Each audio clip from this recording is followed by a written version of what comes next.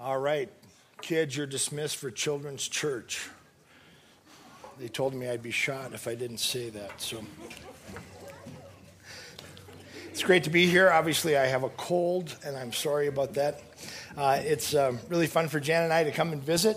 We can relate to Pastor Tom and Cherie. We just dropped our kids off in Minnesota 2 weeks ago. There'll be a picture up there in a second of them. And they go to university up there, and we're hoping our son has a little less fun this year than he did his freshman year. So somehow all his furniture exited the building via the second floor window, and he said, we would have put the couch through, but it just wouldn't fit. But he said, Dad, it was funny. The university didn't think it was that funny, and he got a little bill in the mail, but that's okay.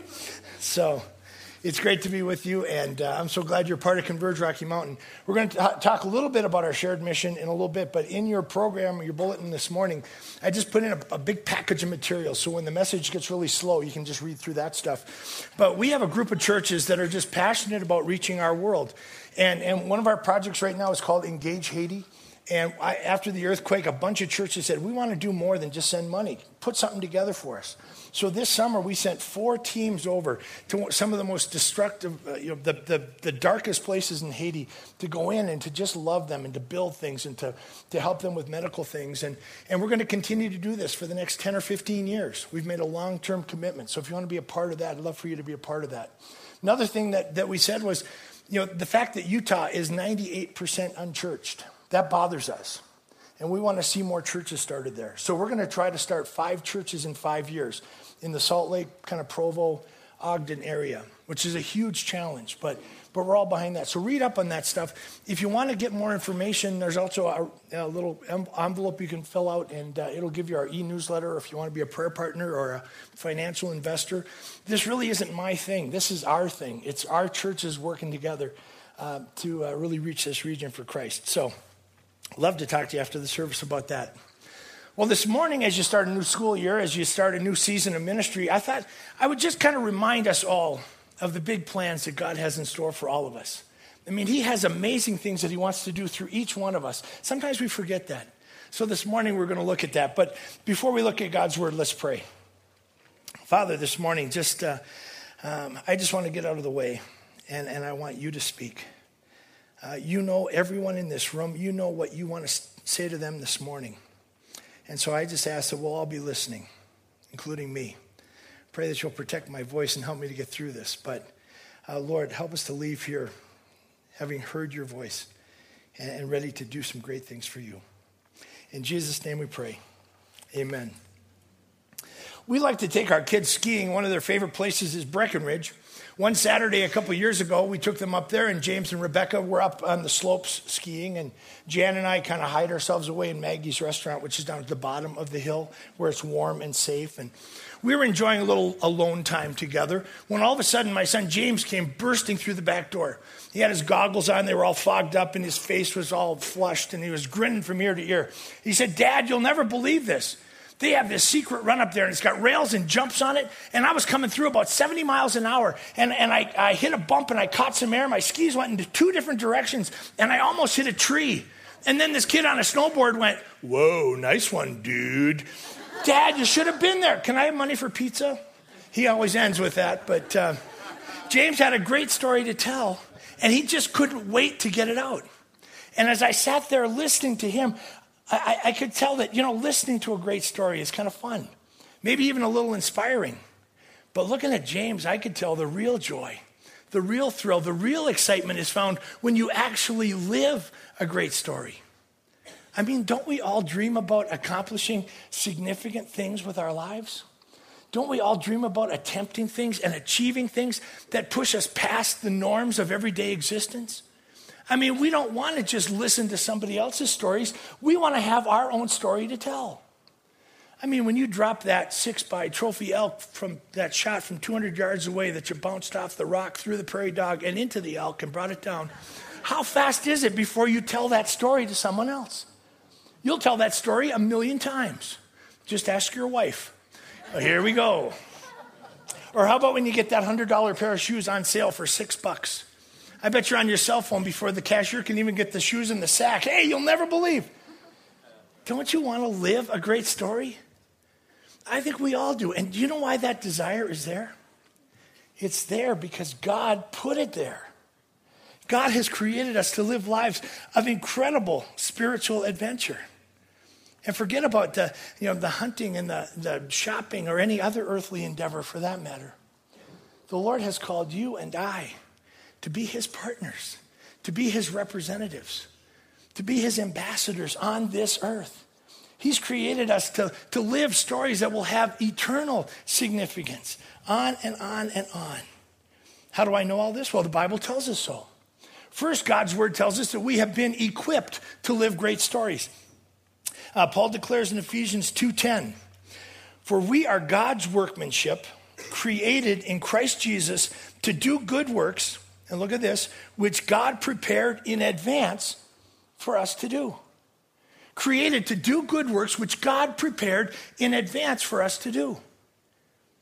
So you may look in the mirror and you say, boy, I wish I was better looking. I wish I was more talented. I really don't have much to offer. But that's a lie. The truth is you have been handcrafted by the God of the universe.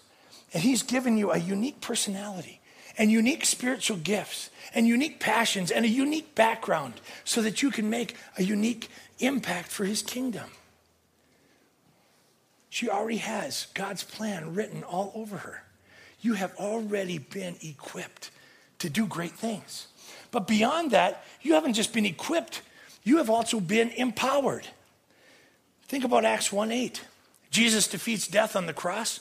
He comes back, he spends 40 days with his followers, loving them, encouraging them, teaching them how to carry on kingdom work that he started. He gives them the Great Commission to go into the world and make more disciples. But before he leaves, he gives them one more promise. In Acts 1:8, Jesus says, "But you will receive power." The Greek word here is dunamis, from which we get our word dynamite. You'll receive power when the Holy Spirit comes on you. And you will be my witnesses, my representatives in Jerusalem and in all Judea and Samaria and to the ends of the earth. You will be given dynamite power. Over in Luke 24:49, Jesus describes it this way. He says that his followers will be clothed with power from on high. You put your faith in Jesus Christ, and you get dressed up in the very power of God. That's not a bad deal, is it? Now let me ask you this. Do you really need extra power? If God's ultimate plan for you is to live some kind of mundane milquetoast existence, where you wake up and you brush your teeth and you eat your oatmeal and you go to class or you go to work and you endure the 9 to 5 and you come home and you eat supper and you watch Are You Smarter Than a Fifth Grader and realize, no, I'm not smarter than a fifth grader. And you go to bed and you wake up and you brush your teeth and eat your oatmeal and on every day, same old, like a hamster on a wheel. Your life never goes anywhere. Do you need extra divine power for that kind of a life? No. Even as a church, if God's ultimate plan is for you to just kind of play church, go through the motions, look nice on Sunday mornings, exchange nice pleasantries out there, sing nice songs, have a nice message, plan a nice doable budget around what you were able to give last year, dream nice doable dreams well within your own human abilities. Do you really need extra divine power for that kind of a life as a church? I don't think so. You see, the only reason that Jesus informs us, his people, in Acts 1:8, that they would be infused with God's incredible power is because at that moment, Jesus was inviting his people to follow him into a missionary adventure that was going to be so awesome and overwhelming that there was no way in and of themselves they could carry it out through their own human abilities. And the same is true for us. The evangelistic mission that we face, the spiritual battle that we're involved in, the call to move people from eternal death to eternal life, to literally live as the kingdom of God on earth. There's no way we can do that all by ourselves. The only prayer we have is to plug into God's power and to hang on for the ride. And you see, if you do that, he'll give you some amazing stories to tell. John says to his followers in John 14:12, "Anyone who has faith in me will do the things I have done." While Jesus was on the earth, he did some pretty amazing things. And he said, you guys are going to do exactly the same thing I did. And even greater things than these, because I'm going to my Father. Jesus says, you're going to do greater things than I did because now my Spirit is going to be at work within all of you. So you have Peter, an ordinary fisherman. I don't know if he went after tuna. Probably not, but he might have. Right? He gets up and gives his first sermon. 2,000 people respond to his message. I don't think Jesus had ever seen a response like that. Was it that Peter was such a great speaker? Not at all. It was that the power of God was at work in an ordinary fisherman. And God did amazing things. In Luke 10, Jesus sends out 72 empowered missionaries to change their corner of the world. It says these folks returned with joy. Just like my son James, they came through the back door. Jesus, you should have been there. We saw lives changed. We saw people healed. We saw Satan defeated again and again. You see, they were living the supernatural story they were created to live. They were discovering all this hidden potential they didn't know they had in their lives. Uncovering all of these gifts and abilities that they didn't know were there. They were living the story that God had written for them, and joy erupted all over the place. Because joy always comes when we're living the story God prepared us to live. The same thing is true for us. You'll have that same experience if you make yourself available and say, Lord, use my life in big ways. Listening to great stories is fine. But the real joy, the real thrill is going to come when you actually start living great stories for God. So how do you do that? What's the secret if you really want to go after this? Well, you need two things. First of all, to live great stories, you need to believe in a great God. You need to believe in a great God. I think oftentimes we don't step up. We don't get off the bench. We don't really get into the game because we vastly underestimate the abilities of the God we serve. I mean, I see it happen in my own life when I get afraid, when I get worried, when I pull back from an obvious God opportunity. I can almost always trace it back to the fact that I have made my God too small. Well, even with God's help, I couldn't lead that Bible study. Even with God's help, I couldn't help that needy person over there. Even with God's help, I could never share my faith with my friend. Even with God's help, I couldn't. We make our God so small at times. The disciples had this problem in Luke chapter 8. They're caught in a storm at sea. They had exhausted themselves. They couldn't gain control of the craft. The wind is howling. The waves are crashing in over the side of the boat. They finally go and wake up Jesus. They were terrified. Jesus, we're all going to die. Jesus was sleeping. I love this picture, all this storm, and there's Jesus sleeping. I'm sure he got up and he went, guys, what's the big deal?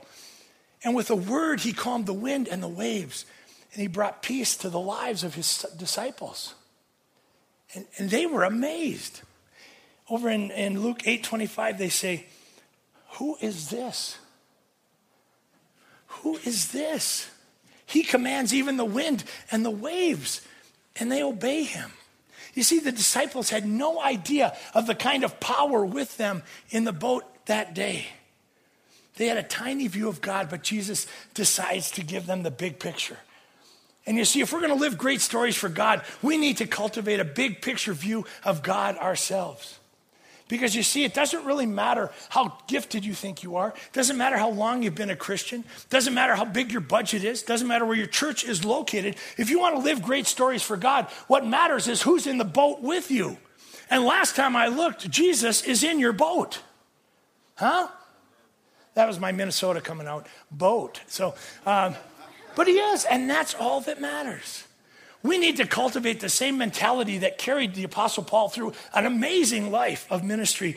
In Ephesians 3:20, Paul says, now to him who is able to do immeasurably more than all we ask or imagine. Notice, according to his power that it's at work in us. To him be glory in the church and in Christ Jesus throughout all generations forever and ever. Amen. God gets the glory because it's his power that's at work in us. He gets all the credit. But God is able to do so much more than we could ask of him or even imagine of him. We have a big God. Scientists today, they're debating the universe. They're trying to figure out what's a planet, what's not. Pluto got demoted to a semi-planet, which is, I like his cartoons. He deserved a planet. They say the moon is shrinking now. And now they're going to send a rocket to the sun. Have you seen this? They're going to send a rocket to the sun. They're sending it at night, so it'll be a little cooler. But That was an old joke. Sorry. But it seems like the more they try to figure it out, the more confused they get. But our God doesn't get confused. He holds the universe in the palm of his hand. He created it with a flick of his wrist. He put it all in order, all in motion. We have a big God. Our God is all-knowing. He's never surprised. Our God is all-powerful. He's never defeated. Our God is all-present. He's not absent in any situation. We have a big God. Our God is trustworthy. Our God is faithful. Our God will provide. We have a big God. Do you believe that? Sorry about that. Yes. Well, it was close. Okay. Do you believe that? Yes. That's getting better. Okay. And I'm not talking just about a simple intellectual agreement. Oh, yeah, we have a big God. I'm supposed to say that. I'm talking about a belief that grips you at the core of your being, so much so that it actually changes how you live your life. Because you see, if you live with a big picture view of God, you're going to be able to risk and step out in faith and tackle confidently whatever challenge he puts in front of you or puts in front of this church. Believe in a great God. That's the first step to living amazing stories, but there's more. Secondly, to live great stories, you need to act on your belief. You need to act on your belief. Right? Peter could have believed that Jesus would give him the power to walk on water. But when did he write his story? It was when he stepped out of the boat. Wasn't it? What about a brave group of pioneers about 30 years ago when this church wasn't here, when it was just a vision? And they said, we're gonna make this happen. We're going to start a new church. I know Pastor Ron Shevlin. I think he was the first pastor here. He's a crazy guy. But he had a bunch of crazy people around him. I think Roy and Lynn and a bunch of other people, they said, God, there's nothing here, but we believe there will be. And so we're going to step out in faith. You are here this morning because those pioneers believed God was big enough to plant this church. And it's here today and growing because of it. It's amazing. And I know there's been times of transition. I know there's been times of challenge, but there's also been a lot of smiles. Because joy can't help but come when we're living the story God has created us to live. You can experience that kind of kingdom joy.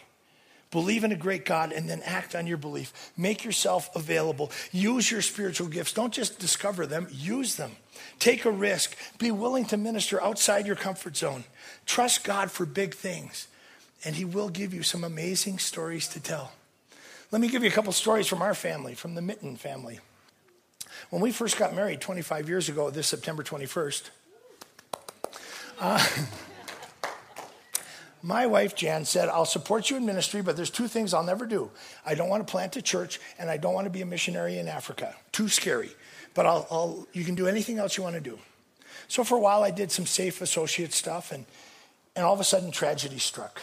I got a hankering to do something different, and that whole church planting thing looked a little enticing.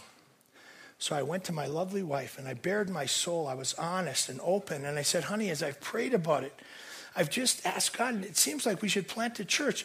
Can we do that? To which she said, no. Okay, but she did agree to pray about it. It was a little louder no than that. But so we prayed for 3 months. And we got back together on a Saturday. Well, we weren't separated but on a particular Saturday, we prayed in the morning. And then in the afternoon, I held her hand and I looked into her eyes. And I said, I still remember that. And she looked at me and she said, you're going to think I'm crazy, but God wants us to start a church. My wife was scared to death. She was miles outside of her comfort zone, but she believed God was big enough to help us tackle that challenge he'd put on both of our hearts. She stepped out in faith and God rewarded her big time. That church that we started 12 or 13 years ago now averages 4,000 to 5,000 people every Sunday. Thousands of people have found Christ there. Families have been healed, missionaries sent out. And I don't know if that would have happened if Jan had refused to follow God's call, but she didn't. And God gave her a great story to tell. The second church that we planted was not huge, it was tiny. Our second year, we had no money. A lot of people wanted to just close the doors and shut it down. But there was a little handful of people that said, no, we believe God started this for a reason, so let's trust him to get us through. So we did. Our salary was cut. They gave us a little money for food and helped us with our house payment, but that was it. And I can remember saying, Lord, this is bleak. If you don't show up, we're going to die. But then God started to show up. We started to get those miracle checks in the mail. People donated sound equipment. Attendance started to go up. One of my favorite stories from that period of time was the fact that our Ford Aerostar minivan broke down. We had no money, but I took it to the mechanic anyway. He called me back. He said, well, I've got good news and bad news. Bad news is you've got a blown head gasket and your transmission is all messed up. It's going to be pretty expensive to fix. The good news is I went back and checked your extended warranty. You still have 142 miles on your warranty, so everything is covered. Won't cost you a dime. How good is God? I didn't know he was keeping track of my warranty like that, but I appreciated that a lot. At the end of that tough year, not only had we made our full budget, they paid me all my back salary. We had $8,000 left over for our land and building account. We were at that church last summer, and I saw all these new families. And I thought, you know what? This church is here. It didn't die the second year because a brave handful of leaders said, Lord, we're going to trust you. Write a story through us. And all kinds of people have been saved at that church as well. Maybe you've seen God use your life in that way to make an eternal difference. The truth is God has great stories, God stories that are written for everyone in this room. He has already equipped you. He's already empowered you. You already have that potential within you. He's just waiting for you to get out of the boat and make yourself available to him. And now more than ever, we need Rocky Mountain Christians to take a stand for their faith. I want to talk a little bit now just about our situation. You're talking about being missionaries in this church, and that's very true.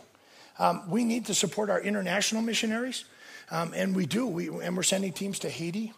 But the fact of the matter is, the harsh reality is we have some major missions work to do right here in our backyard. So let me just give you a little bit of an overview on the area that we're kind of responsible for in the Rocky Mountain West. Dave Olson, in his book, The American Church in Crisis, first of all, he notes that if the current trend continues, average church attendance is declining in every state but Hawaii. If the current trend continues in 2050, church attendance will be half of what it is today. In The Present Future, Reggie McNeil, when he looks at when people were born and if they're born again, he found that 65% of builders, people born before 1946, when they were surveyed, 65% said they had a saving faith in Jesus Christ. For boomers born 1946 to 61, that percentage drops to 35%. For busters born between 62 and 76, only 15% that say that they have a saving faith in Christ. And when they interviewed Bridgers born between 76 and 81, when they were asked about their faith, the number proclaiming Jesus as Lord was 4%. 4%. You guys have your work cut out for you. You really do. You're in the minority. You need to be bold for Christ in reaching your generation and beyond. Let's move a little closer to home. Over the last decade, we started, when you look at evangelical churches along the Front Range, we ended up with 140 more than we had 10 years ago. That sounds great, but just to keep up with population growth, we needed to start 560 new churches. We're losing ground. We're only planting about a third of the churches that we need to be planting. How about this? The Rocky Mountain region is the second most unchurched region in the country. Like I said, Utah is 98% unchurched. There's towns of 30,000 people that don't have one evangelical Christian church. Colorado is not much better. It's about 86% unchurched, which means that almost 9 out of 10 of the people that you go to school with, that you work with, that you hunt with, that you shop with, almost 9 out of 10 are headed for a Christless eternity in hell unless God's people choose to do something about it. I mean, who's going to touch them with the love of Christ? Who's going to touch them if God's people won't go? Who's going to tell them about the good news in Jesus Christ if God's own people remain silent? Can you see why God birthed this church in Gunnison 30 years ago? Can you see why he's given you sustained, renewed life? Because he has a critical mission for you to carry out in this corner of Colorado. Can you see why Converge Rocky Mountain is so important? The Lord is raising up churches across Colorado, Wyoming, western Nebraska, Utah, and hopefully soon New Mexico. Because there's thousands of people that Jesus needs to touch, and he wants to touch them through us. Is it a great challenge? Sure. Do we have a great God? You know we do. Converge Rocky Mountain is convinced that we have a major role to play in reclaiming our region for Christ. We also believe that our churches are going to be more effective if we work together. You know, our effectiveness is going to increase exponentially if we're praying for each other, if we're learning from each other, if we're sharing our resources together. We are stronger together. And so right now, at Converge Rocky Mountain, we're focused on 3 specific areas that we think will make us an unstoppable force for the kingdom of God. It's laid out in your red brochure that you got, and you can look at that later. You don't have to look at it now. But first of all, we want to equip our people. We want our churches working together so that every believer, every leader is well equipped for their area of ministry. We want pastors and leaders to be just experts in all the fields of ministry so that we can really be at hitting on all cylinders as we reach out into the world. The second thing we want to do is help our churches become better engaged in their communities. We need to be salt and light in a very dark world.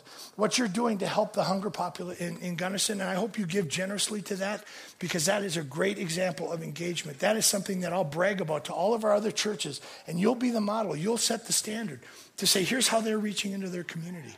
But the third thing we want to do is expand our redemptive impact by planting new churches. 30 years ago, there was a bunch of Converge Rocky Mountain churches that said, let's help that group in Gunnison get started. And so they all joined together and sent money, and they prayed and sent people, and they really helped. And we want to continue that legacy. We want our current churches to continue to support new churches as they get underway. Our mission statement, excuse me, is this allowed? I know it is. It's so good. Warm Diet Coke, that's so good. Our mission statement is Converge Rocky Mountain, churches together, transforming lives and communities. Churches together, transforming lives and communities. Accurate Bible teaching and powerful worship and close fellowship, those are all important, but we want to measure our success as a group of churches by the number of transformed lives and communities that we see. That's really what it's all about. Are people a little more loving? Are they a little more generous? Are they a little more obedient? A little more like Christ? Are our communities a little bit more like the kingdom of God because of the influence of a Converge Rocky Mountain church? Together, we can reclaim our Jerusalem, Judea, and Samaria for the kingdom of God. And you guys are such an important part. I mean, you're leading the way. You're helping a lot of other churches learn and grow. And I want to thank you for that. Thanks for your prayers. Please pray for me. I'm in a different church almost every Sunday. It's great in one sense because I see a lot of different ministries going on. But it gets tiring after a while. So pray for me and pray that I'll have wisdom as I lead our group of churches. Thanks for your financial investments. Thanks for allowing Pastor Tom to be so involved in what we're doing. So really appreciate that. But I know that God still has stories that he wants to write through you. There are people that he wants to lift up. There's hungry people he wants to feed.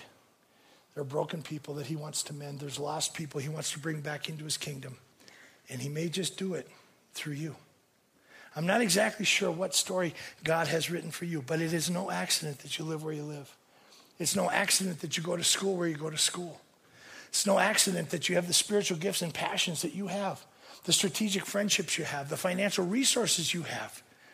Before the foundation of the world, God knew the stories he wanted to write through you and write through the life of this church. David writes in Psalm 139, all the days ordained for me were written in your book before one of them came to be. God set the stage. He has prepared you for great things. He's just waiting for you to say, Lord, I'm available. And he'll do great things with your life. Let me close with one last story. In our previous church, we had a little boy named Anders. Anders was born, and he looked beautiful on the outside, but he had major problems on the inside. His whole intestinal tract didn't work.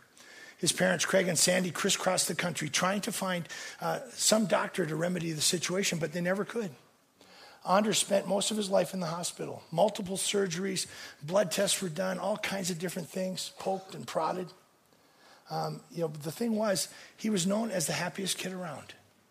I'd go into the hospital, I'd say, where's Anders? They'd say, listen for his laugh.